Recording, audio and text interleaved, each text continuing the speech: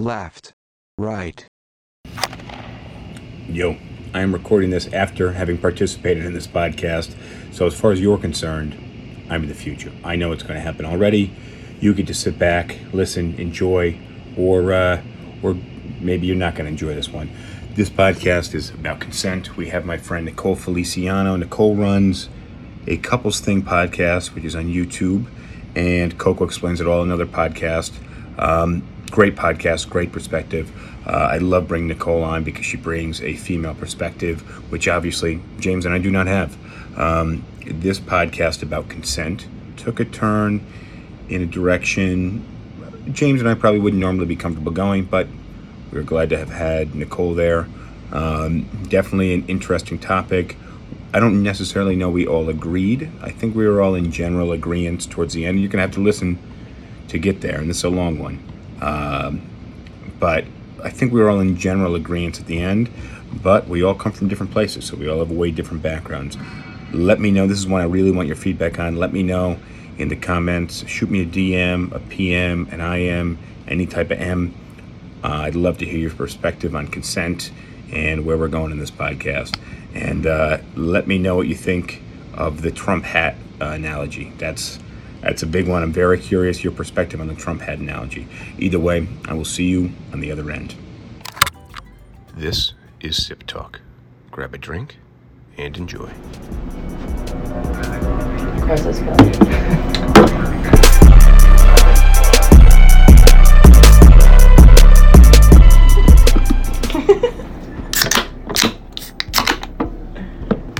Cheers. Cheers. Cheers.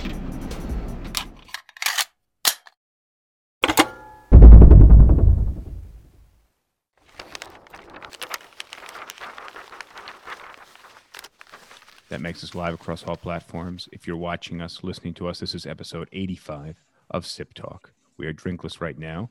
I'm joined by James, the Bosnator Boswell out of Charleston, South Carolina. James, what are you drinking in Charleston? The tried and true Busch Ice. Busch Ice.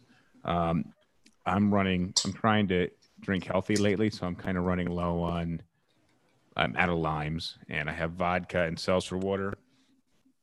And You're just doing a vodka soda. I'm going to do a little CLA and carnitine. So, like a really terrible vodka Red Bull? Something like that. There's no caffeine in this. This is something you could take right before you go to sleep. Just kind of keeps your body from eating its own muscle. And helps you burn body fat. So that's cool. So I'm going to mix some of that with vodka, and then, because I don't think it's going to mix very well with seltzer, and then I'll add the seltzer afterwards.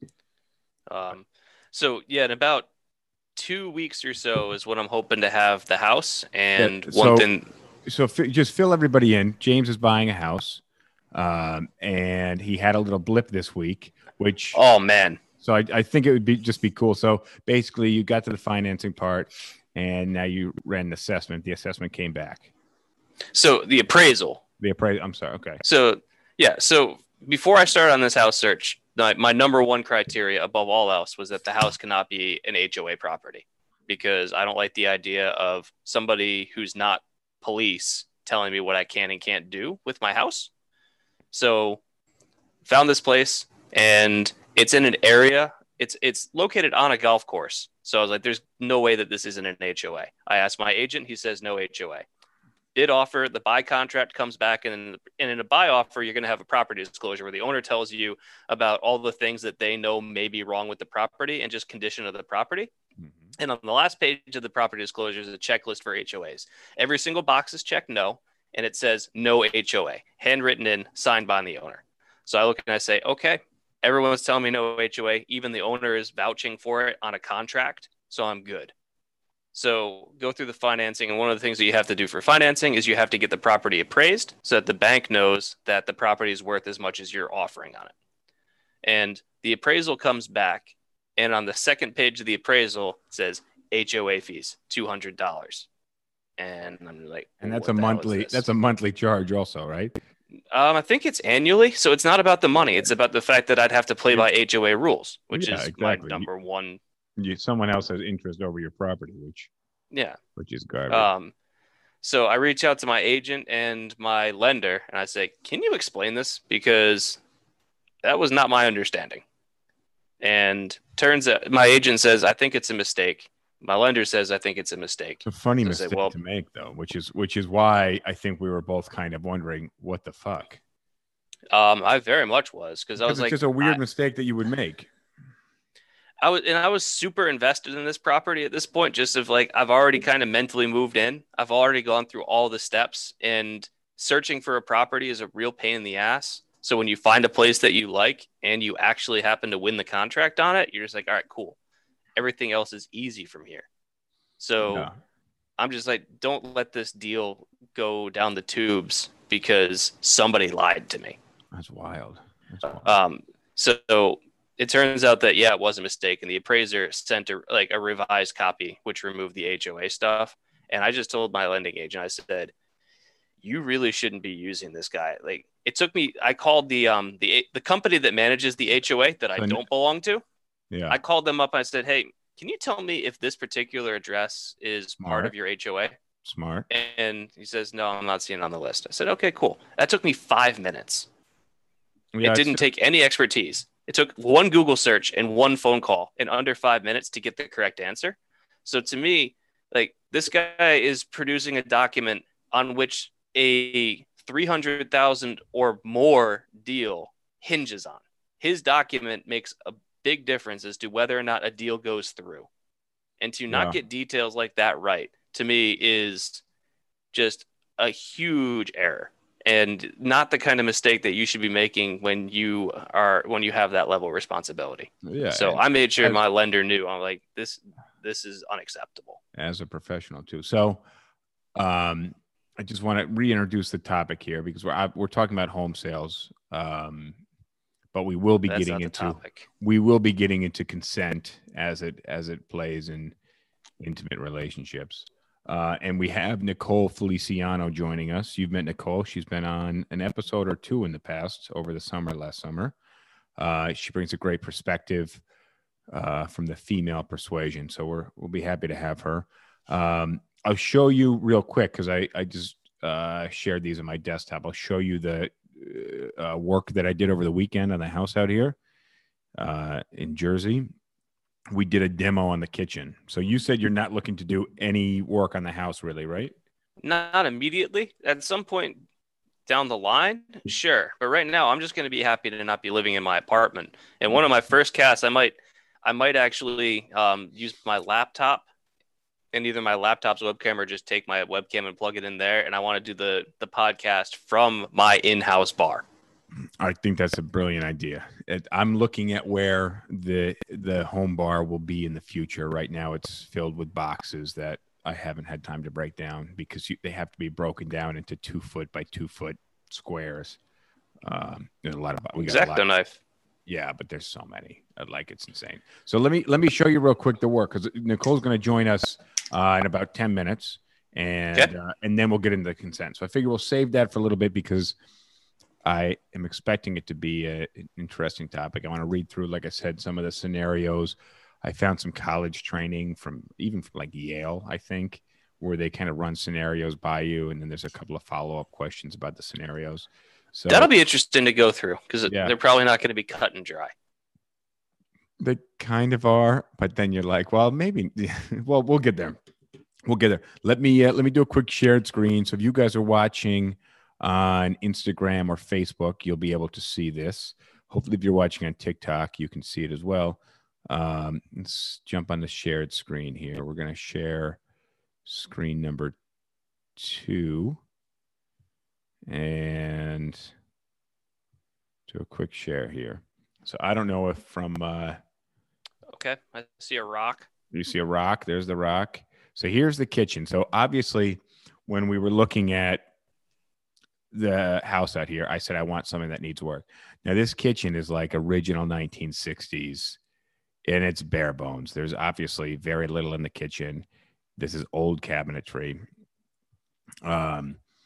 So the goal for me was to take the wall down and get rid of this door and make one big window across here.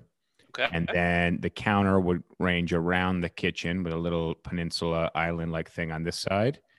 And then the refrigerator and the oven, an built-in oven, would be on the wall to the left. So I'll Okay. show you another. I like the concept. Yeah, and I think that this is a non-load bearing wall. So the idea was Yeah, don't want to make that mistake. so the idea was to take this down. Right now, the issue I'm running into is I got to flip this heater into the other room. But made some decent progress. Oh shit, I got to flip these onto where you can see them on the live here. So I can see it. You can see it, yeah. And again, for anybody watching on the Instagram stream, you get a good look at this. So here's what the demo brought us. Just ripped all the shit out of the wall. I was worried about this soffit on the top. Maybe there was some duct work, but there was nothing there. They just built it because whatever reason. So this is Dennis. Dennis does construction. He was a real estate agent at DiGiulio Group. But since coronavirus, he started picking up some construction gigs, and he rocks. The guy is a workhorse, and he really knows what he's doing. So it's really nice to have someone helping like that. And he's super tall. You can see his head's almost to the ceiling. The perspective of that picture doesn't make him look tall. Fair enough. He's on the edge of the picture, a little squashed down. But the guy could like touch the ceiling. He'd do all this work. Whereas you see how messy this room is. I'm like, dude, we got to clear this room out because I can't touch the ceiling like you. I need a ladder. There's nowhere to put the ladder. And you see, we took out this pantry. The place is fucking destroyed. And here's another picture while it's destroyed. Here's the wall that's about to disappear. My concern was the floor being really fucked up. And as you can see, this is the old flooring. It's like a faux laminate brick. Then there's some plywood. And then underneath is the base floor. The original floorboards. Yeah, you can see there's 2 levels of linoleum. There's actually a 3rd level, but I couldn't peel it up so that you could see it. And you're looking at the kitchen with the wall down. And that's the dining room on the left there. And like I said, where that door is, it's going to become 2 rooms. So just destroyed this room, destroyed the kitchen. What did you do with all the material? You just throw it in like the yard, or? Right now it's nice. So I was just going to throw it out there, but Dennis was organizing it. He was bundling everything together. So it looks real nice. Here's the kitchen. So what are you going to do with those floorboards? I don't think you're going to keep the kitchen floor like that. So this is the subfloor. So underneath the linoleum was plywood. Underneath the plywood was this. The plywood was pretty damaged and it was ruined pretty badly by water.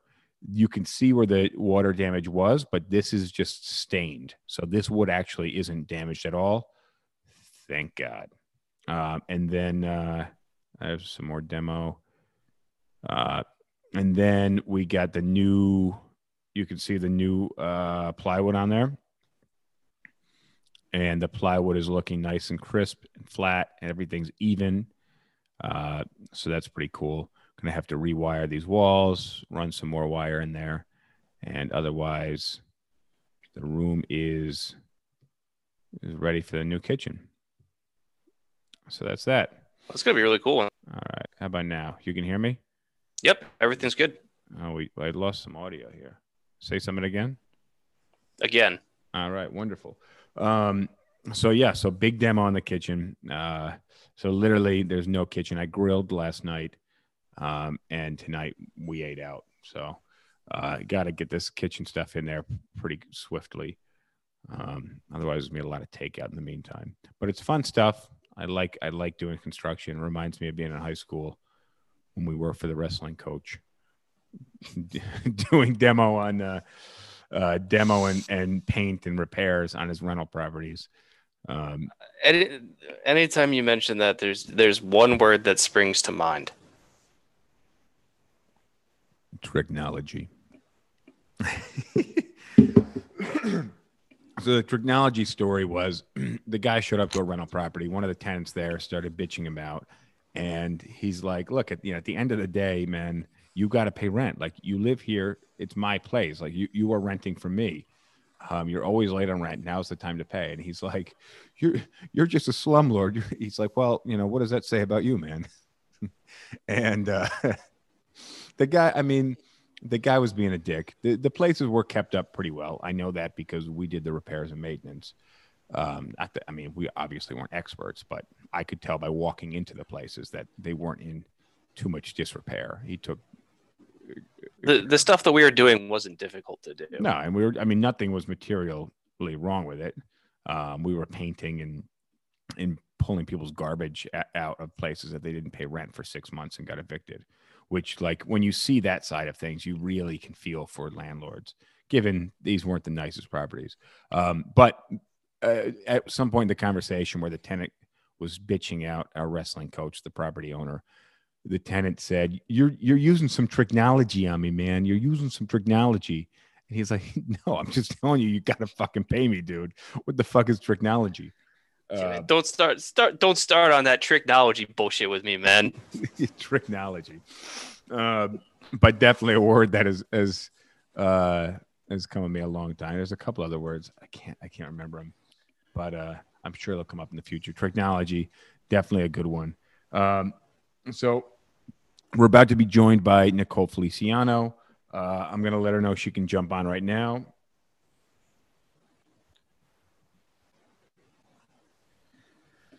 Yeah, my word of the day was excoriate. I'm not familiar with that word. Is it a real word? Yes. And it means? To harshly criticize. Oh, that sounds like something you do with your family often. Your brothers, to be more specifically. Yeah, but like excoriate would be like, if you imagine like, I think a good example would be football. So a football player does like some stupid showboaty move, fumbles the ball, and the other team gets the possession. When the football player comes back to the sideline and what the coach is saying to him, that's excoriating. Fair enough. All right. It looks like Nicole is here. Let's make sure we are all online. What's up, Nicole? Can you hear us? Hi. Yes, I can. Welcome to Zoom. Are you outside? Oh, you're inside near a window. I'm on my Sky Lounge. Oh, what city are you in? I'm in Houston. Oh, wow. Yeah, I just moved. So I saw something online. I watched one of your recent YouTubes. I think it was a shorter one. So did you actually leave New York City for good? Yeah. Bro. I just got here March 1st. And wow. I feel amazing. It's a weight lift off my shoulders. New York just wasn't it for me anymore. And I just feel like the rent is ridiculous. Well, so it's too bad. The thing is, how much are you paying in New York and how much are you paying now? I was paying $1,600 for 500 square feet in a 4th-floor walk-up with mice, roaches, no locked windows, terrible landlord for like 4 years in Woodside, Queens on around 65th Street. And now I am paying $1,000 a month. I have full amenities. I have a Sky Lounge, a pool, a freaking bike shop inside my building, a pet salon, a gym. My apartment is 800 square feet. It's amazing. So nothing. The thing about New York is, like, we know in New York, we have it tough. Like, it's hard. There's a lot of pressure on you all the time. You're in a city where there's an immense amount of opportunity, but you put up with a lot of shit. And exactly. What's happened over the last year is the opportunity has really disappeared. And the shit has been piling on and then some. So it's not been a great place to be. Yeah, I've also just believed that, like, you don't have to be in the city you were born in forever. Like, it's okay to explore and try new areas. Like, I've lived in Miami, I've lived in California, now I'm in Houston. I'm just testing the waters. If I love it, I stay here and build a family. If I don't, I can go back. I think I understood. I think I understood. You're breaking up. This was over FaceTime. They're called locators. Oh man, what about now?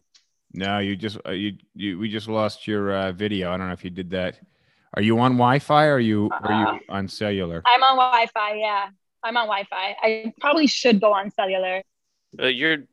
Audio's coming through a lot clearer. Once you get back on the video, if you could try and find a way of like mounting the phone or something, because like it constantly bouncing around is making me dizzy. James is locked in. Wait, you can't see me? Now we can. Me. We can see you now. Okay. Actually, it looks more clear now. So I guess maybe you are. Are you off of Wi-Fi? No, I'm on it. Oh, okay. Well, you're good now. So you're saying that you could go back. You were saying that you could go back if you wanted. Yeah. That was the last thing I heard. But you know what? I was pushed out of my neighborhood. I'm from the Upper West Side in Manhattan, and it's now gentrified. We don't even have to start that conversation. We know what's happening. And I can't live where I want to live, where I can be safe anymore, unless I'm dealing with like bull. And as a woman, I didn't feel safe anymore living in New York. My anxiety levels were through the roof. I did not leave my house for anything. So now I feel so much more free. My stress levels are down by 50%. I work remotely. It's so much more chill right now.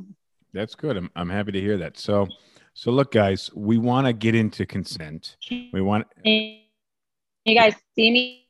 We can see you, but we can't. This is the problem with Zoom.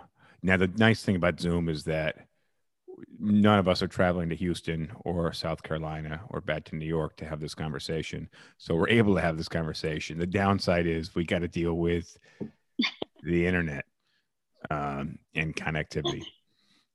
Yeah. So you're still breaking up. Maybe try. I'm gonna like plop it down there. Wait, let's see what happens. Maybe do audio only if we need. I don't know. Is that better? Yeah. Well, Justin, you want to lead into the topic and maybe put like.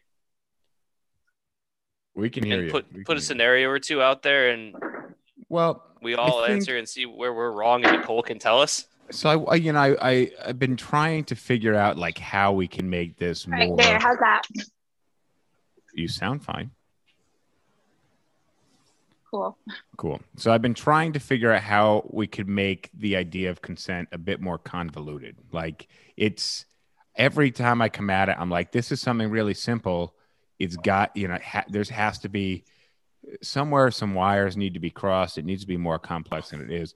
And in preparing for this episode, it's so cut and dry and it's so simple. And, I think all you have to look at consent is as permission.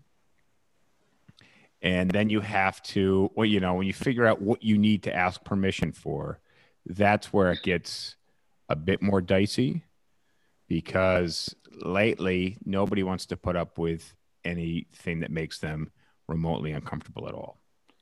And I think that's where the line is a bit tricky. But I think in general, the idea of consent is pretty simple. And if consent is permission, what do you need to ask for permission for? And when you don't get consent, it is pretty much rape across the board. And I'd like to kind of define some instances where it's not quite rape, but I think for the most part, it is a version of rape if you're not getting consent and still acting. Would you guys agree with me on that? Yeah, I would also add that it's mostly respect. It has to start with respect, because we're just respecting bodies that don't belong to us. That's really it. And then, of course, the permission part.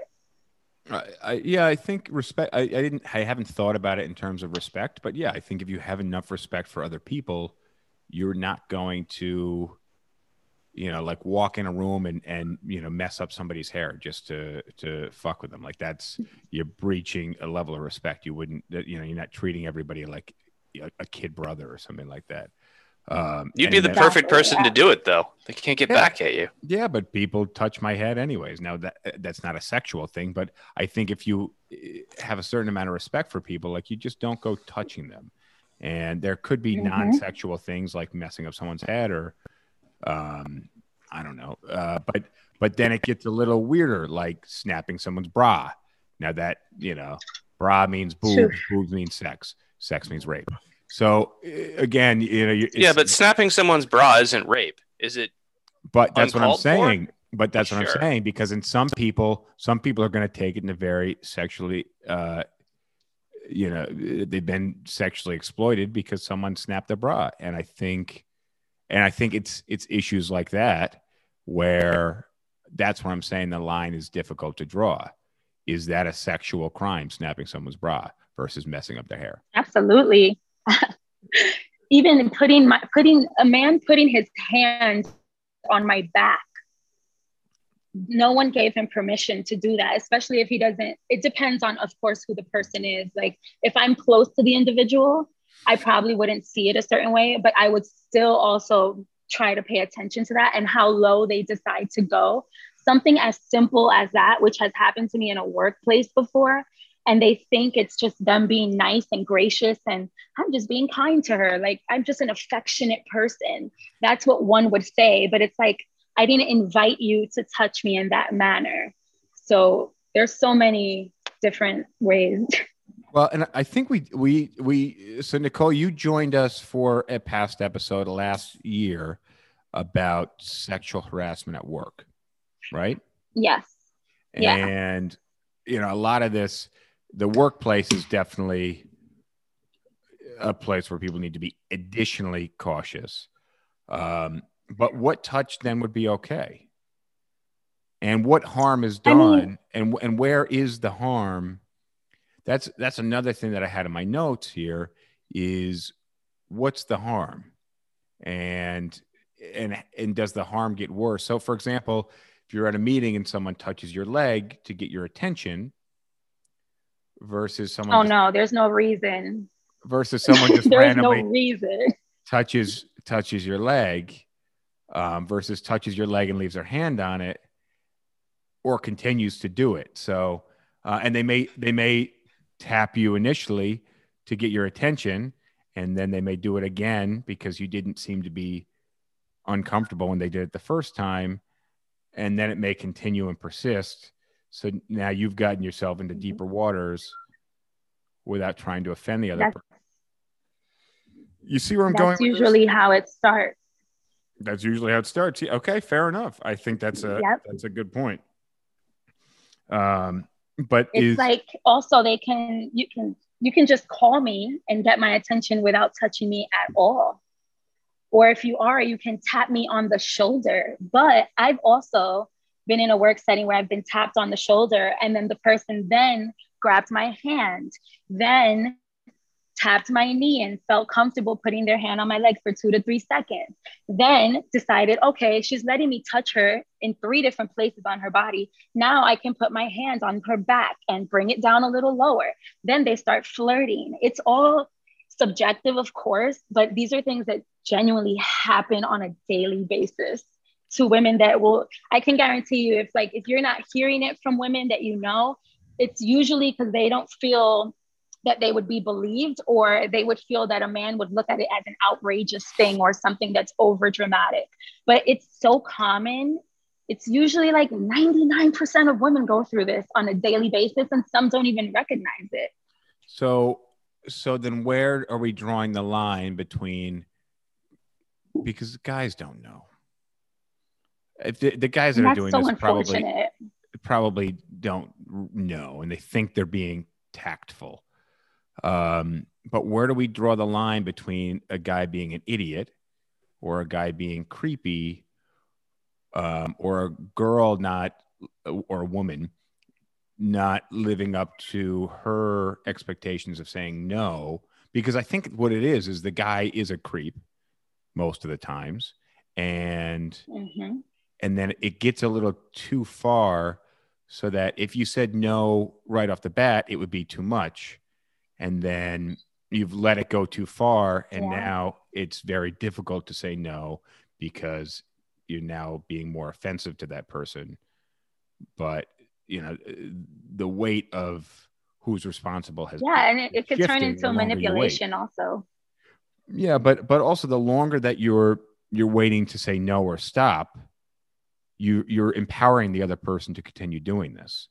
And that's, you know, where the balance shifts. But also, there. Go ahead. it's so much, I feel that it's easier said than done, especially like if I were a guy, I would probably be thinking the same way. And I'd say it's like you're kind of allowing something to continue, but there is a huge amount of fear, manipulation, and it's a power play and it's a control thing. And I've been indirectly manipulated without even knowing it. And I never realized it until the past 3 to 4 years. And I sit back and I go through a timeline of my life and I'm like, was this inappropriate? Oh my gosh, this was totally inappropriate. And I never knew until now. And that's because I started to hear other women having similar stories. And that is so important. But what I believe is the main issue is it starts at home. It starts with how men are raised. Usually men are not raised to pay attention to these cues. They're not raised to, not all, I'm not going to say all men, most and some, and this is the parents' fault. They usually raise the guy to be the one that pursues the woman. And, oh, son, you got a girlfriend at 12 years old. Good job for you. And she's older. Oh, it's always something that's heightened and fun. And this is what you should be doing. This is what makes you a real man. Well, sure. And, but I don't think that's all that bad as long as you're painting the lanes, you know, the lines for the lanes for the kid to stay within. Obviously you want to pump up. I disagree. I think you want to pump up. I disagree. I think 12 is a bit young though. I think if we're talking 15, 16, you know. Well, I can use a cartoon as an example. For example, I'm not sure if you've heard about this whole Pepe Le Pew situation that people are now trying to cancel the cartoon. I genuinely do not think it should be canceled. I think that it should remain. I don't think any film or TV that has anything that has sexual harassment in it or racism in it should be taken off. I think it should be left up for receipts and to show how we've grown throughout this whole timeline. But are you going to continue airing Pepe Le Pew on the Cartoon Network like nothing ever happened? That's the problem. So Pepe Le Pew, look at what they were showing children already. At that young age, you're watching that show, and I never saw it this way. But the male squirrel is literally forcing himself on a woman. He's literally trying to force a kiss, force a hug. He's chasing her. He's stalking her. And that is being normalized in cartoons from when we're at the youngest age. So, and it's in movies, it's in books, it's everywhere that we look. It's not even deniable. So it's something that I think is being paid more attention to now. And people are noticing it and saying, wait a minute, this has to stop. Well, and I think that is the problem. Let me draw a line, because we just had a comment from Cheryl, and she threw something in my mind. You were basically talking about what's happening in the workplace, someone touching your leg, someone touching your back. Now, if you were on a date and it was a first date or maybe second date and the first date never got intimate, but the guy put his hand on your back, how appropriate is that? Because you're in a setting where you're sizing this person. If you're in the workplace, you're not sizing anybody up to take them to bed and have a relationship with them. But if you're on a date, you are. So you're playing by slightly different rules. And definitely, your lower back.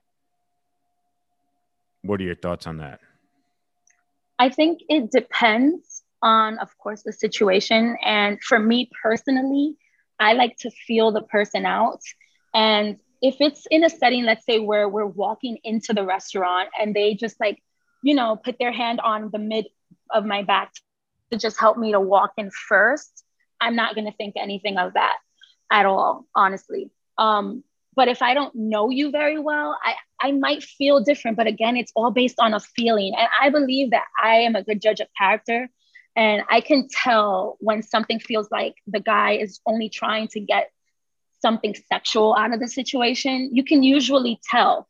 Sometimes I believe we stay in the situation to see if we're even right because we doubt ourselves. Maybe we're wrong about this guy. Maybe he has good intentions and you'll let it continue. But there are many times where there is a motive to being very touchy. And I think it's also like a man testing to see how far he can go sometimes, not all times. Well, I, as a guy who has dated a decent amount, I like to be the pusher and see how far. To me, it's a bit of a test of character. If a girl's going to go home with me on the first date, that says a lot more about her character than a girl that's going to make me wait. And I'm not saying neither one is not relationship material, but it's giving me some insight into the character of that person. I don't know necessarily that's right or wrong, but that's always been my prerogative when I started dating somebody. My sister has come to me and she said, hey, my younger sister has got, my only sister, but she's younger. And she said, hey, I don't even know how this conversation came up, but basically like, when should you sleep with somebody? And the best answer is when it feels right. But I think really the better answer when it feels right is the best answer. The better answer though, is you got to make them wait, because it might be it might be a great relationship. But the thing is, you have an asset that the guy wants. And if you give it up too early, you're going to change his perception of you. That's such a terrible way of looking at it, because now you're reducing sex to something transactional. Well, you can't ignore that's what most men do, though. But Justin, your attitude is but that's what most men do. And who's her pool of dating candidates? Most men. So yeah, but you're looking at this all wrong. Well, you're looking at, because you're making an assumption that sex is something that women give to men, which means that it's of higher value to men than women. All those assumptions are wrong. Agreed. Let me ask you a question. You go to a bar on what is today? Tuesday. Go to a bar at 8:00 on a Tuesday night, and you do a survey. Nobody would probably answer this honestly, but you do a survey and you ask 20 guys what their goal is for the evening, and 19 of them will say to get laid. You ask 20 girls. Absolutely. You ask 20 girls what they're there in the bar for, and they're like, to catch up with my friends. Okay, yep. But here's the thing: is that is more reflective of the economics of sex than the desires of each individual gender. Because, and this is, we're talking. I've had to explain that. Yeah, I know, and I'm talking about the economics of sex, not monetary. That for women, having sex with somebody is a far riskier choice than for men to have sex with a woman. Women bear a lot more risk out of a sexual encounter. That's why my advice is to wait. But no, that's not actually related to the argument. The argument is, why are men more willing to have sex with a woman before a woman is willing to have sex with a man? And it's not because the woman doesn't enjoy sex or doesn't find a partner attractive. It's that there is more risk associated with the activity for a woman than a man. And so if you don't feel like it is a risk to do so, that you have the right feeling with the person, then arbitrarily waiting because that's what you're supposed to do has no logical backing behind it. But my answer was, the best answer is when it feels right. But the better answer is make them wait, because guess what? If it feels right, but you still make them wait, and if they're willing to wait, then it's somebody worth your time. If they're not willing to wait, then it's not somebody worth your time. And you've now weeded those people out with the additional waiting period. Yeah. I mean, I think it just depends on what the person chooses to do. Growing up, I read this book, this Steve Harvey book, and I don't remember the name of it. It's not coming to my mind right now. But in one of the chapters, he was dedicating to women on how to date. He literally said a woman should wait 90 days before she has sex with a man. And for years, he said that if the man, you give enough time for the man to show effort, because the levels of effort between a man and a woman, they have very different agendas when they're moving into a brand new Yeah, relationship. he's giving you the men's perspective on dating, Yes. so women can understand. He's given women dating advice from the men's perspective. But I will say this. I lived by that for so long because I assumed it was what was right and what a woman should do. And I used to frown upon women that would do it sooner than me. And that is an ignorant thing to do because everyone has a different journey. And a woman choosing on one night with one random guy to sleep with him that night, that could be her very first time making that decision. And she should be able to make that decision if she wants to, because men can freely make that decision with no judgment. And a woman makes that decision, she's automatically a slut and she's jaded. But if someone chooses to wait, that should be fine too. But I don't think it should have to be one or the other. And I don't think that judging someone's choice on their sexual activity is anything that we should be doing at all. Like, I shouldn't even wonder why my friend Caitlin, if I had a friend, slept with a guy the second night versus 3 months in. It shouldn't change who she is as an individual at all. I think Coco and I are agreeing on this to a large degree, which is that there's no value one way or the other in terms of how long you make somebody wait before you get intimate with them. It could be the first night, it could be 90 nights, it could be never, but that has no bearing whatsoever on your character or your judgment. I'm not saying that it does, but at some point it's going to come up where one person makes a move. And okay. I was simply stating in the defense of the guy for always making the move, because that's, at the end of the day, we're all animals. I'm not saying the guy needs to make the move aggressively, but I do think that if somebody's going to turn up the heat, it's on the guy. I think most people would agree that the guy is going to make the first move. It doesn't have to be. I don't think it doesn't. No, it doesn't have to be. I'm not saying it has to be. I'm just saying most people would agree the majority of the time it's going to be the guy. And but that's practice. Like, some women may think the guy is not interested if he does not, and that could kill the odds of the guy. Well, yeah, but this is an appeal to tradition. And again, I'm not, it is an appeal to tradition, sure. But again, traditionally, I'm bringing this down to a more animalistic instinct. And I get it that we live in society and we wear Levi's, but at the end of the day, we're all animals. And chemicals run through our body when we look at each other, and we have to deal with that. Right, but you have to look at the history of these traditions and where do they come from. And a lot of them came from a puritanical view of sex. And why perpetuate something? Why perpetuate a tradition that originates from a widely rejected and widely accepted to be outdated view of women's agency when it comes to selecting romantic partners? Why perpetuate this? What value does it hold? How does this make things better? Because you have to have some normalcy and some agree. You have to be in agreement. Why normal? Why have things that are normal? You have to be in agreement with the person on the other side of the table from you to be able to exit the table and join the bed together. And if you're right. too far apart, nobody's going to listen to this podcast and be like, James, Nicole, and Justin were right on. And, we don't even need to have a discussion about this. Let's jump in bed. They don't know what the other one's thinking. And when they sit across the table, they eat some spaghetti, Lady and the Tramp style. How do they get to kissing? Because my guess is not going to be with a 3-foot piece of spaghetti. Okay, but hold on. Because what you're talking about now is, how do you go about navigating the delicate dance that is a date and assessing whether you have interpersonal chemistry and whether you want to continue seeing this person or anything else?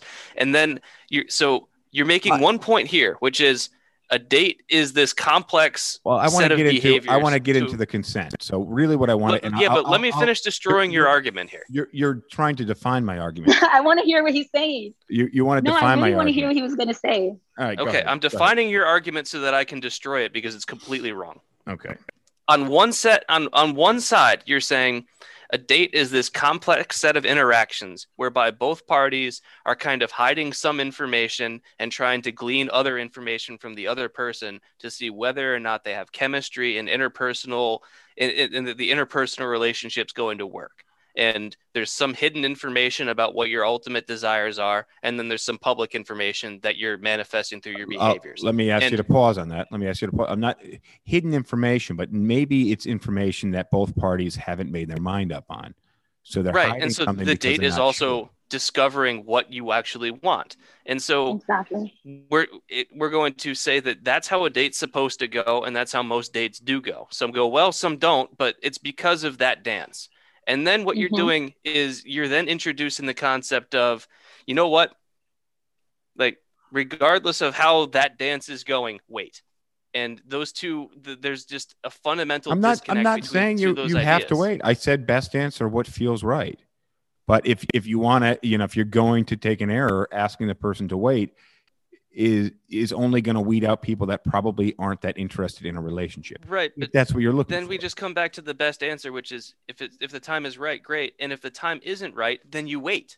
But don't say the time is right, but I'm going to wait because of these arbitrary traditions that have no real logical basis. And I'm not, yeah, exactly. But I said when it feels right. And that's something that not everybody's going to be able to define on their own, because not everybody's going to know what feels right.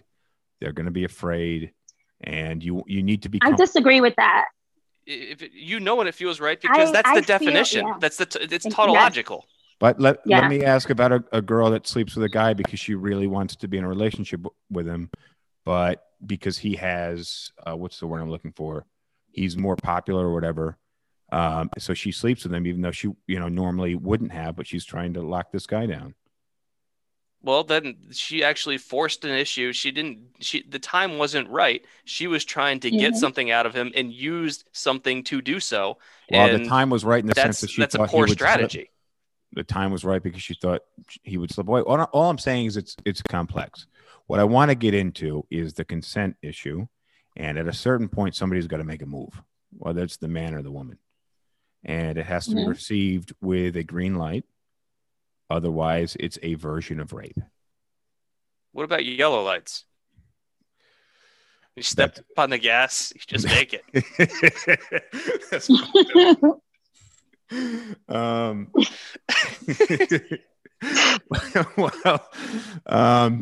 It depends. Are you in a residential area or? All right. So, and if the light turns red, tie goes to the runner. All right. So let's see. So I got this. I'll run through this one because it's easy, but it's 6 scenarios that prove consent doesn't have to be complicated. And there's some visuals here, but one is you would never do this while someone was unconscious. So no matter what they said or did when they were awake, you're still not doing it. And the example is a guy pointing to his arm and saying, "That's the design I want on my arm someday, right here." And then there's a picture of her tattooing him while he's asleep. And he wakes up and he's freaking out. He's like, "You tattooed me when I was passed out? What's wrong with you?" And she goes, "Well, you said you wanted it." That would be pretty hilarious. And for people that draw on people's faces when they're fucked up and passed out, fuck you guys. That's also, but yeah, you know what? No, so disrespectful. Rubbing alcohol takes it off. Yeah, but what if you don't happen rubbing to have alcohol shouldn't be on your face. Yeah, or rubbing alcohol, yeah, probably not the best for your face, but who cares from rubbing alcohol? At the end of the day, if you're drawing on people's faces when they're passed out, that's fucked up. Our rule in college was if you passed out with your shoes on, we could draw on your face. If you took your shoes off, you were off limits. Well, if it's a defined rule to every guest who comes into the home and they're well aware of it, fair enough. But also, I don't know. Still think it's a bit of a dick move. But if everybody signs up for it is, but it's not a dick move. Yeah, the rules apply to equally to everybody. All right, so I got another one here. 6 scenarios prove consent doesn't have to be complicated. Rule number 2, scenario number 2. Having done something once doesn't mean you have permission to do it again. And the infographic. Infographic. Thanks for letting me borrow your car. And then next week, the girl's looking at the car and the guy's like, borrowing your car. You said I could. And she's like, I didn't say you can take it whenever you want. Can I throw a scenario out there? We talked about this last week, but I want to get Coco's take on this one. Sure. About alcohol and its role in consent. So I think we can all agree if a guy and a girl go out and the girl gets super drunk and the guy is relatively sober, she's off limits, right? 100%. I would agree. And it would work the other way around. If a girl and a guy go out and the guy is super drunk, he's off limits. 100%. So what about if a guy and a girl go out and they're both super drunk?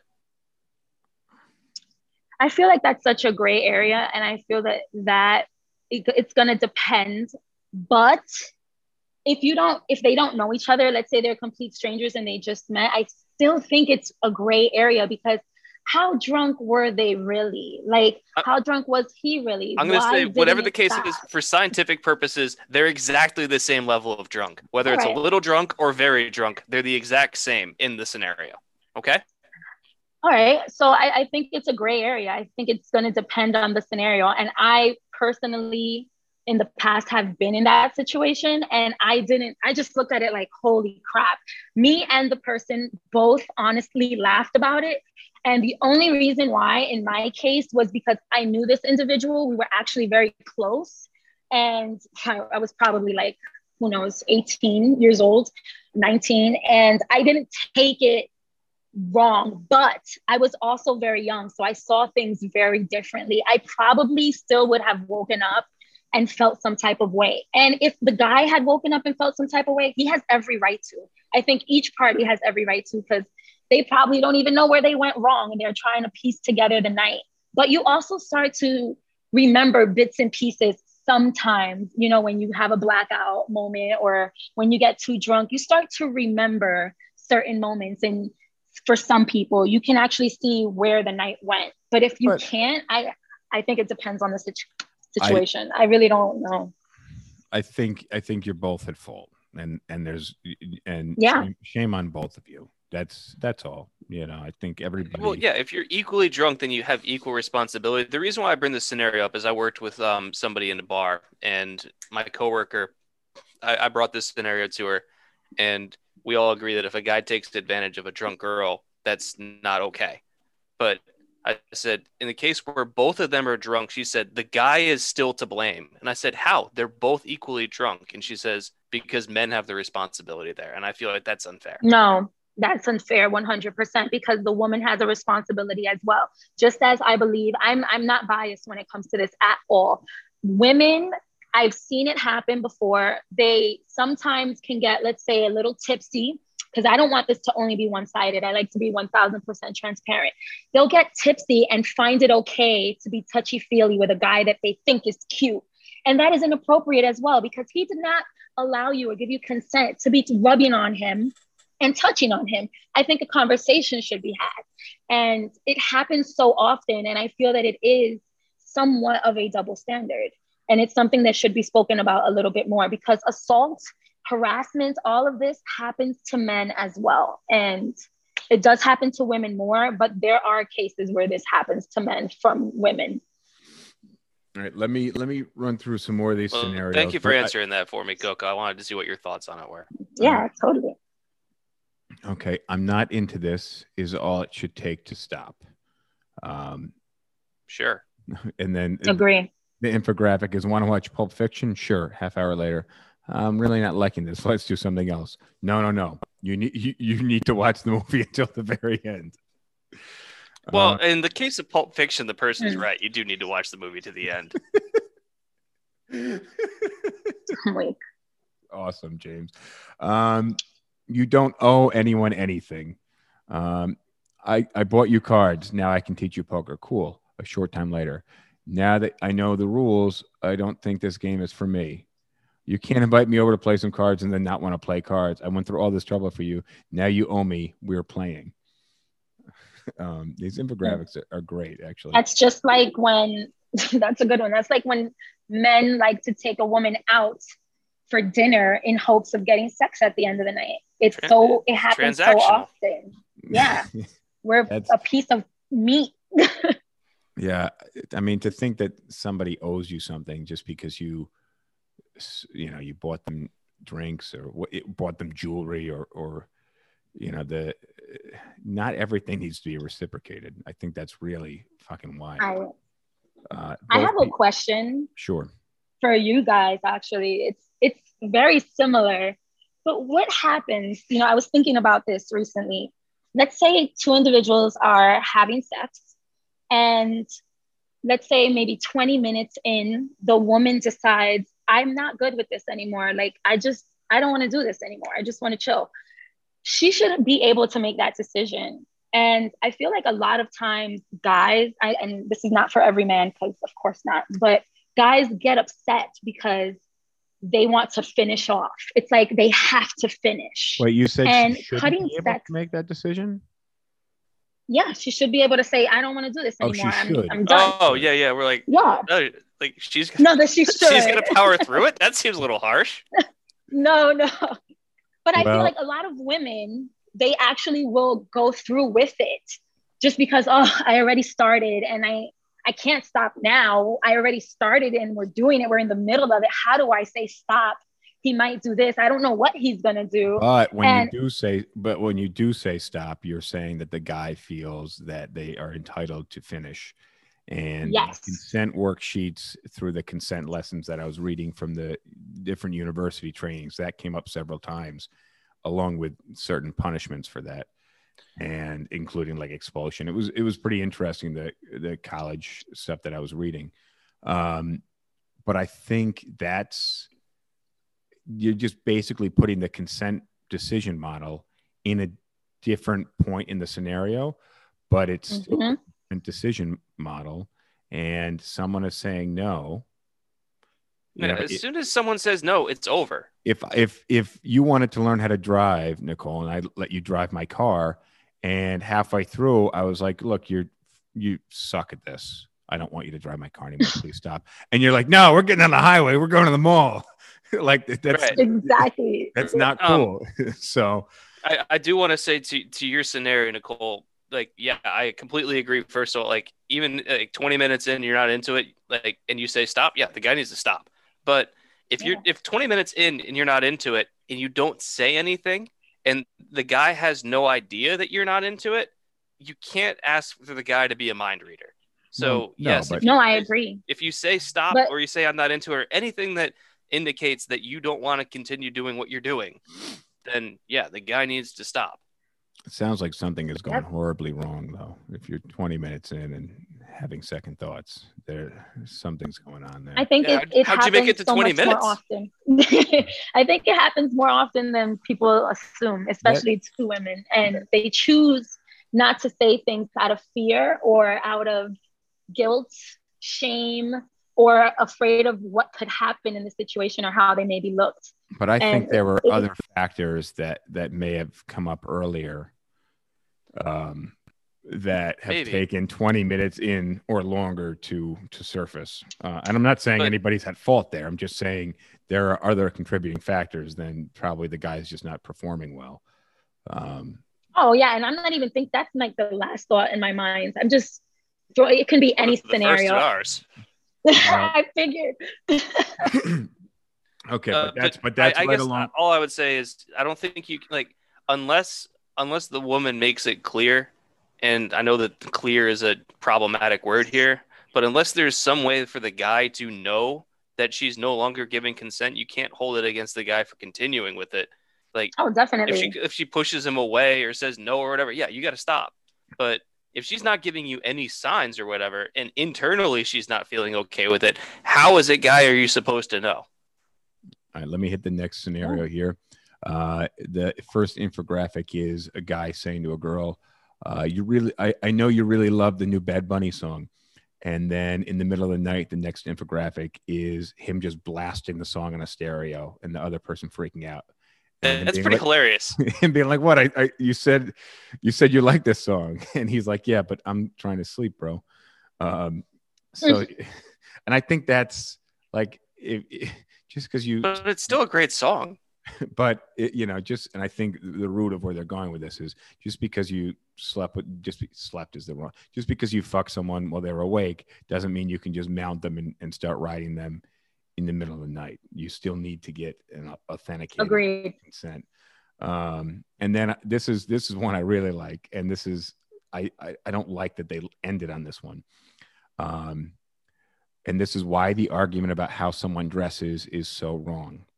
And it's a little guy, and he's holding a rock or something, and there's a guy who's muscular wearing a tank top, and he goes, "Hey, you, come here." And then the next infographic, he's got a whole bunch of rocks, and he goes, "But I don't want to carry this stuff." And then the little guy goes, "Well, you're dressed like a weightlifter and you have a lot of muscles, so you're asking to be handed heavy stuff. Don't blame me." and this one, That's I thought a great analogy. But I thought this one was, like if my hands are full and there's somebody, that's got a free hand, it looks muscular, like I'm going to ask them to do a little more of the heavy lifting. I don't know that I necessarily like that infographic. I feel like that one really I'm trying to come up with the right way to describe it, because that's mixing scenarios to the point where it no longer becomes clear, and I think that the analogy fails. And that's why I said this is a really lousy one to end on, because there was only 6. That was a 6. Yeah, because the thing is, if you're handing you've got these rocks, and this other guy that's super big and muscular doesn't have any rocks, and you're like, "I can't carry all these," and you say, "Can you help me?" Well, now you've asked for permission. That's consent. Mm-hmm. Well, let me ask a question to Nicole about how women dress. Now, I think wearing some yoga pants and going to the grocery store is pretty normal. But having lived in New York City, you see some pretty wild extremes of how people dress. And I'm not saying that anybody, because they're dressed provocatively, and I'm using the word provocatively for a reason, but it doesn't mean that they should be touched. But I would say that depending on how you're dressed, you're going to get more attention than you may if you were dressed otherwise. Attention has nothing to do with the touching, though. So one has nothing to do with the other. And we're not saying that women dressed a certain way deserve to be touched. Let me ask you this question going along with what Justin's saying, which is, when a woman dresses super provocatively, what signal is she trying to send? Here's my fashion sense, and that's all it should be. It shouldn't be anything else. I think anyone on this planet should be able to dress however they choose to dress. It can be a statement on fashion, on art, on self-love, self-hate, emo, whatever the case is. That does not, how one dresses does not warrant being touched and raped. And we're not saying that. We're not saying touched and raped. I know. We're saying attention. Non-physical attention. I don't think it should warrant any type of attention except for, wow, that person is like clad eclectic style. Wow, that person is daring. Wow, that person is choosing to go all out today. Good for them. It has nothing to do with us. And I think that's the problem. I think traditionally it's been normalized by men back since God knows how long, that women should only be a certain way, should only look a certain way, and that's the only way they could receive respect. If her hair is a certain way, if she's showing too much skin, it's an issue. And it's a complete double standard, because there are men that like to walk shirtless in the street after, let's say, a workout. Why can a guy do that, but a girl cannot walk around in a sports bra? She's covered up. She's wearing either a bathing suit or a sports bra, and it's considered inappropriate. It's looked at. You're not really answering my question, so let me put it this way, and maybe this. I think I did. Well, maybe I need to rephrase the question better. Because I'm not saying that women shouldn't have the right to dress however they want. And I'm not saying that women who dress a certain way deserve to be touched or worse. I'm not making any of those cases. What I'm saying is that, and here, I'll give you a window into the male mind. If I go into a bar and I see one girl that's dressed pretty much normally, let's say she's wearing like the clothes that she wore to work or just regular street clothes or whatever, and then I see a girl wearing a super short skirt and a low-cut shirt or something, I'm going to have different ideas about what one of those two women is out to do that night. Why do you feel that way? Because I feel like what you're wearing is sending a signal about your intentions for what you want to do. Now, I'm not saying that I'm That going is to not touch her or true. take her home, but I'm telling you that this is what happens. But is that could it? people But could it be dressed a true? certain way, and you get an idea as why would she be dressed like that if she didn't want attention? And I'm not saying that this means that they need to be assaulted or they're deserving of rape. Absolutely not. But Well, I'm saying that let you're me going to spin get it. more attention dressed let- one way versus another in a Let bar. me just remove sexuality from this at all, altogether. Yeah, If you're I wasn't wearing, even bringing sexuality into it. Let I me- was just saying, just Sure. look at them as brave. I'm saying you can't ignore let me, if somebody's wearing a "Make America Great Again" red hat, might you treat them a little Mhm. differently, or could you understand why they? Absolutely. Could you understand why they might be Ooh. treated a little bit differently? No, absolutely not. Absolutely not. I cannot be even, I have dropped a friend of over 6 years because of Make America Great Again. I cannot support it. Okay. You're initially supporting literally racism, hate, and you don't want me here. So why should I? And you can't use the excuse But of, here's oh, the thing: well, is they don't. A I- lot of times they don't see it like that. And Yeah, I'm they're not just disagreeing that's with not you. my problem. I do agree with you that wearing, that political propaganda stuff like that, I definitely agree with you. But I can tell you that the people on the wearing end, a lot of Trump supporters don't. I mean, you probably know this. Don't believe they're racist at all. Yet their Of course not. actions may speak otherwise, but that's what their beliefs are. So a woman who's Because wearing they're something choosing. provocative, a woman who's wearing something provocative who gets additional attention, I believe is in the same mindset as somebody who's wearing something political, saying this is just, I don't think people should treat me differently. This is just what I want to wear. And I think it's a fantastic analogy. I think to look at it any other way would be a double standard and biased. I think that thinking that way is because we've been brainwashed to looking at that. We have been brainwashed to stigmatize women and put them in a box for dressing certain types of ways. I'm not looking to sexuality stigmatize. out of it.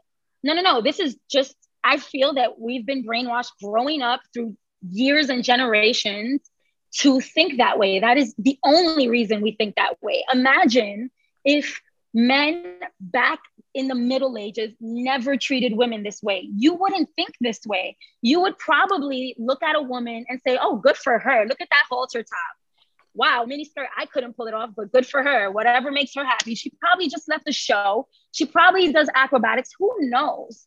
Like, we don't also know people's walks of life. So the only reason we have these thoughts in our heads and these opinions is because they came from somewhere and they were ingrained in us as we grew up. It's just a fact.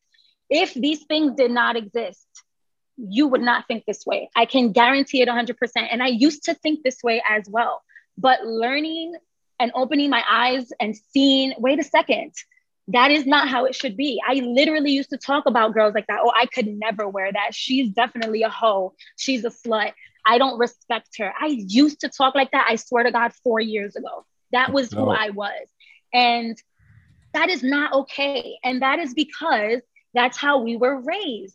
That is what through generations has been put out for people and for women. Men started this whole topic, this whole theory, and that is exactly what it is. But with the Making America Great Again situation, I think to me, it goes without saying. And when we say, oh, well, they don't know, they don't think they're racist, they don't choose to learn. They don't choose. You can't even have a conversation with a Trump supporter. The minute you try to have a conversation with them, they try to debunk you. They don't want to listen to facts. And this is not all of them. They don't, this is not all of them. I don't even want to say that. I'm Look, laughing but, because so here's the thing. James and I are disagreeing with you, but I'm reading the comments and the women are agreeing with you. So I'm not saying there's a wrong or a right on this. And no, there is a wrong. What you said was you changed over the last 4 years, and not everybody is able to do that, nor had the exposure to what you've had exposure to. And it's going to take people time. But you don't need to have the exposure. For example, Well, you can choose but something to just happened to you in 4 years that hasn't happened to everybody else. So yeah, how the do you? pandemic happened, and let's talk about the last year. I'll just talk about the last year, for example. And I'm gonna use the race situation because I was not on. I'm half Black, so I'm 55% African, and then I am 7% Native American and Latina. Those are three things against me. I am literally a trifecta of all the shit they don't want on this world. Okay, so You're talking about Trump supporters. Trump supporters, white supremacists, anyone that's racist on this planet. I have never been fully educated on what it means to be Black in this country. I pretended that I didn't see it. I literally, even maybe five or 6 years ago, when I would watch certain things or see certain things, I say, "Oh God, here we go again with the Black card," or "Why is this a conversation?" I was doing that, and I am that person, you know? And then I sat back and I finally had no distractions during the pandemic. I learned about the Tulsa massacre. I never knew about that until last year. That's embarrassing. There were so many things I started to learn, and I said, 1 second, hold on a minute. Let me start educating myself. So my husband and I sat down and started watching every single documentary. I started reading articles. I started watching movies. I cannot watch a single movie now without feeling some sense of like depression, because I notice the racism in it. I notice the sexism in it. I notice how women or Black people are winning things for the first time. It's been so many years and things are starting to happen now or not happening at all. No one wants to see it. And it's so unfortunate because all it takes is Googling. We hear it every single day and we choose to ignore it. We literally choose to ignore it. And it's something that is groomed into us. My father, who is Black and Puerto Rican, he used to tell me as a young girl, "You better never bring a Black man into this house." My own father, who is Black, used to say that to me. So that's what I knew growing up. And I used to say, my type is, I love a light-skinned boy. I love the guy with the blue eyes. Like, that was my thing. Justin Timberlake was my thing since I was 6 years old. And when people would ask me, "What's your type?" "Oh, I don't date Black guys." You know how offensive that is? I took the time to learn and educate myself. And now I can't even understand and fathom how people can have the ignorance and choose to remain ignorant when they see it in their face, in music, in television, at work. It's everywhere. There is not one place you can go where race is not an issue. Not one place. I think it goes the same thing for like sexism. I don't want to, and I like how you're wrapping it back in, but I don't want to cut you off on this because it's good stuff. Hold on. I'm not hearing you. Try talking again. Can you hear me now? Yes, perfectly. I said I didn't want to cut you off, and I see you're wrapping it back into the sexualism. But that's what you're talking about is it's an injustice for me to let you keep going because we're going to run out of time, and it's an injustice for me to cut you off. But it's really, the whole racial and what we're talking about consent, and you're talking about sexism and the sexes, and that's it's a deep topic. So they all tie in, and they do. But like I said, it would be an injustice to let you keep going because we'll run out of time. And it's also an injustice to cut you short. So, and again, times are changing, and they're changing very rapidly, which is why I think having conversations like this are very important. And I think that the topics that she brought up are well worth exploring, especially from her perspective. It's just that we're trying to stay on topic with like the consent thing right now, and it's not to say that what she said doesn't have value. It very much does.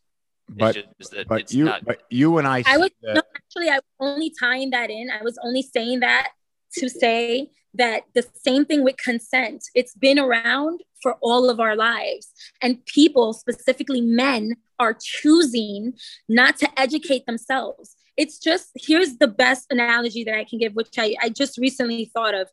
When a white person asks a black person, can you teach me about racism? Why is it that men have to ask women, can you teach me how to approach you? Can you teach me how to have consent? I shouldn't have to, we shouldn't as women have to, and not you guys, I'm just saying in general, we shouldn't have to teach men how to be respectful and keep their hands to themselves and just feel a moment out. Just go with the flow. A lot of times it's this thing about, oh, well, now it's so uncomfortable for me because I have to ask a girl if I can kiss her. Let me ask you a question though. If women shouldn't be educating men on this, who are you expecting to educate men on this? I think that men should try to educate themselves. I think that's kind of what caused this problem in the first place. Sure, but I think what really you're getting at is men need to try and think. Yeah. And I think we're making it a deeper issue by really dissecting it when you're not gonna. It's not that. Well, you see, it's not that complex of an issue. What I find funny is when you say you were making it a deeper issue. This is a deep issue. This is a very deep issue. Well, it runs deep. Problem. It runs deep, but the solution to it doesn't need to be that complicated. It's just that it runs very deeply. That makes it seem more complex. Like I said, leading into this, I thought it was a deeper issue because it spans. It's a big issue, but it's not a difficult issue to figure out. And it just takes a little bit of thought, some minor critical thinking. And it's again, you're saying that men can figure it out on their own because it's simple enough. We don't need the female sex to educate men on it. Men should be able to figure it out. But we got to simplify the problem so that they can figure it out. We got to reduce, what's the fucking phrase in math? But we got to reduce the variables. Reduce the variables here, and you'll find out once you've reduced them. Simplify the equation. Simplify the equation, and once you simplify it, you've eliminated some variables. It's not that complex of an issue. It's just that it runs very, very deep. And that's why I think conversations like this are if anybody hangs in here this long, is helpful to people who are listening. And again, like I said, it's not complex. It's just that it runs deep. So you can't use, well, I didn't know as a defense, because that still makes you wrong. That is a true thing. And I think it, again, starts with the parents. Men are raised differently than women are. Factually, we see it happen all the time. I was just watching a movie, which is very much about consent, and it's called Moxie. It's on Netflix. These kids are in high school, and there's one scene where the principal comes in the middle of the class while the teacher is teaching and asks the young lady sitting in the front row, can you please cover up? Do you have a sweater to put on? She's wearing a tank top. She's wearing a normal tank top. And all the guys in that classroom are wearing tank tops, and not one of them are escorted out. And that is just an example of how men and women, boys and girls, are treated completely different, raised completely different. And it starts in the house. There are men out there that are great men where their parents raised them to respect women at a very young age, to ask questions, to look beside the surface. As a dude in that classroom, as in the utmost respect, I would still be internally distracted. That's not my problem. That's your problem. It is my problem, but it's not just me. It's not just me with the problem. It could be half the class that's not learning. That doesn't matter. She was wearing a regular tank top. There was no cleavage involved. She had a spaghetti string tank top. That is what we're saying. Men cannot be distracted. They cannot control their emotions, their thoughts. So a woman has to. So I can't be distracted by someone's hot arms in a tank top. I can't be distracted by that in my classroom. That's the double standard. And that is a problem. And it starts at home. I can't my fit distracting you. And then you failed the class. What? Because I was wearing a dress? That's not my problem. That's your problem that you couldn't focus. You should have enough control, and your parents should have raised you to literally not even look at a woman as a sexual object. We are looked at as pieces of meat, literally this Wagyu beef displayed in a restaurant before you choose it. That is how women are displayed throughout the entire world, in India, everywhere. It's disgusting. There are religions that make women cover their entire bodies because men won't be able to control themselves. And I think those religions, actually, that's a very good example of explaining this problem on a spectrum.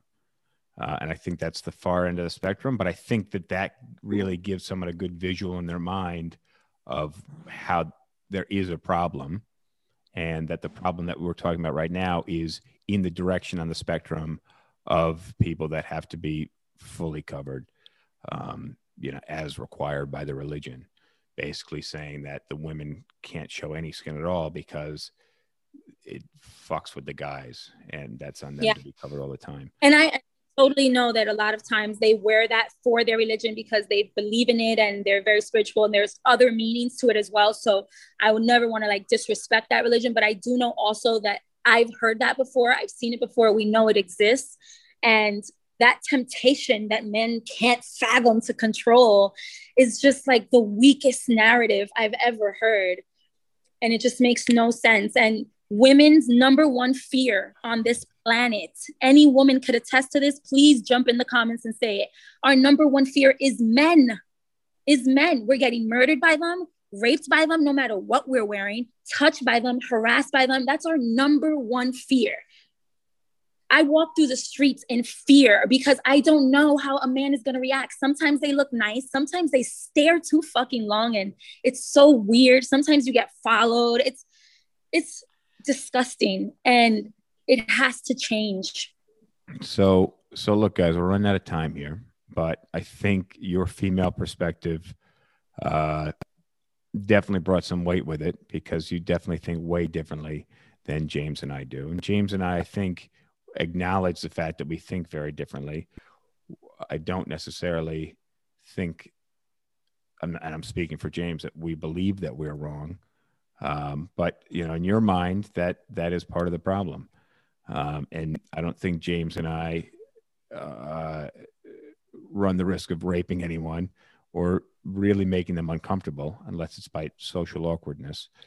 But it's just a risk of knowing me. But I think I have considered thinking that of you guys, but I do believe that you're biased in a lot of things, and I don't think that that's your fault. As you guys, genuinely, I don't think that's your fault. I think that just comes from generations of this being the way that it has been. But and that's why we want to listen and get another perspective on this. But look, guys, what I'm reading in the comments is that most women are on Nicole's side and most men are on our side. And what do you know? But guess what? When you split the population down, we have a disagreement on this, and this is similar to politics. And so you're saying that you disagree with everything I've said so far? No, I definitely don't think we disagree. I actually think that we're in agreement on almost everything. It's just that it's to different levels. I think women should be able to wear whatever they want, but we have to there has to be some allowance for chemicals to happen in other people's bodies, because I don't think it's fair to say, if you get a glance at somebody and it turns you on, that you should cut off your dick. It just happens. But nobody's saying that. Nobody's saying that. Well, I'm exaggerating. I'm exaggerating. Let me refine your point a little bit, Justin. Because that wasn't a good one. I have to be honest. I was exaggerating. Can I have a second try at this one? All right. All right, let's see. Because I was think you and I- exaggerating to go ahead. Okay, so neither of us are saying that people shouldn't be able to wear what they want when they go out, and this is for men and women. But I actually have the same reaction if I see a dude wearing some kind of ridiculous getup in public. I'm paying attention to him too, and if he gets like, "Why are you looking at me?" Like, because of what the shit that you're wearing. And so I think that everyone should have the freedom to be able to wear what they want. But when you're going out in public, you have to understand that there's going to be perceptions about you based on what you're choosing to wear. And going back to Justin's analogy about wearing a Trump hat versus a girl going out wearing like a really short skirt or whatever, that even if you don't feel like what you're wearing is sending a message, other people are reading what you're wearing. Well, other and people are drawing their own getting a message. So, Yeah, Coco, you're saying that you see someone wearing a Trump hat and you make an opinion about them based on what you feel that the red hat stands for. No, not based on what I feel it stands for, based on what I know it stands for. That's the difference. When men are looking at the way women dress in a skimpy skirt, they're basing it on what the white men in the freaking Middle Ages created a narrative around. You see, but, all right. but So this is where I disagree with you. This is where I think we have a bit of a disconnect, because not everybody is wearing a red hat thinking that it means racism. A lot of these people don't think that it means that at all. Right. And this is not like, neither of us are Trump supporters. I hated the dude. I hate everything that his political movement stands for. But I can recognize that not every person who wears a red hat sees it that way. And is that what? That's a problem that if a person chooses not to see, look at what happens in our faces, literally on TV for the world to see. We saw the whole Capitol situation. We are seeing all of the negativity that is attached to this. So, for example, for someone to say, well, I voted for Trump, I don't see the racism and I'm not racist, but I voted for him because of my taxes. That's bullshit, because what you're saying is that someone's civil rights on this planet doesn't matter, but your coin does. Okay. And guess what? It's a deal breaker for me. I can't support, we're not talking about you choosing to work in a job where the boss is shitty. We're talking about somebody that is running our country, all of our country. And you're representing a man that does not want anything to do with certain types of people.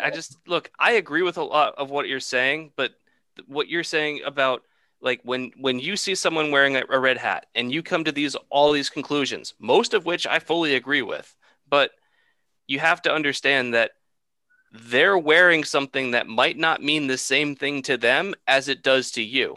And it doesn't matter how right you are, they still don't see it that way. And so it's the exact same thing with a girl wearing a short skirt. It might not mean something to her, but somebody else will draw a different meaning. But that other person who's drawing whatever meaning out of it could be wrong. But yes, you can't, it could be. I think maybe you guys are too. What I'm saying is right now, you can't control how people feel based on a stimuli. You know, somebody may be stimulated from seeing one thing or another thing and feel different ways about it. You can't control how everybody feels right now. And I think that's where we're dividing here, and we're diverging in thoughts is, you know, I'm not defending people who feel a certain way that we don't agree with.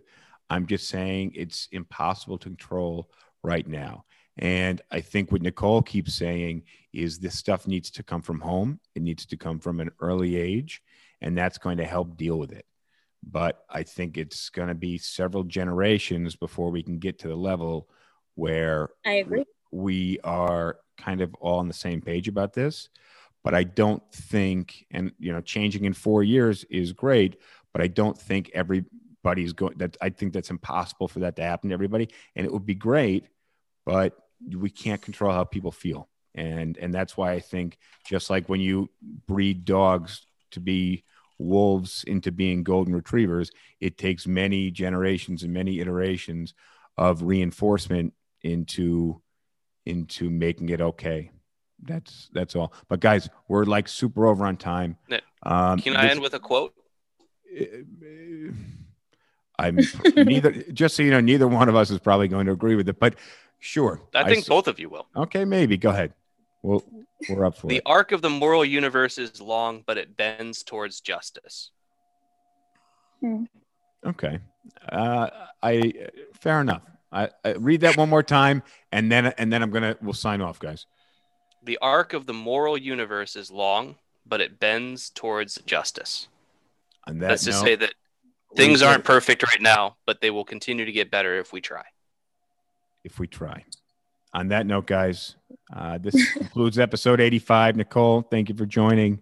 James, thank you guys. Yeah, thank you for joining. Perspective was very welcome. Thank you, guys. Thank you. I'll talk to you guys soon. Cheers. See ya. Yo, thank you for having completed this podcast. This, like I said, was a long one, probably the longest and most coherent podcast we've had. I did run out of vodka partway through. I don't know if you noticed that or not. But thanking you as always for joining us. I truly appreciate you guys who listen to this podcast and watch this podcast and constantly throw comments out there and message me your thoughts on the podcast. That is really the reason that we're doing this, and we appreciate you being part of it. So thank you, guys. I like PBR. I just got priced out of it.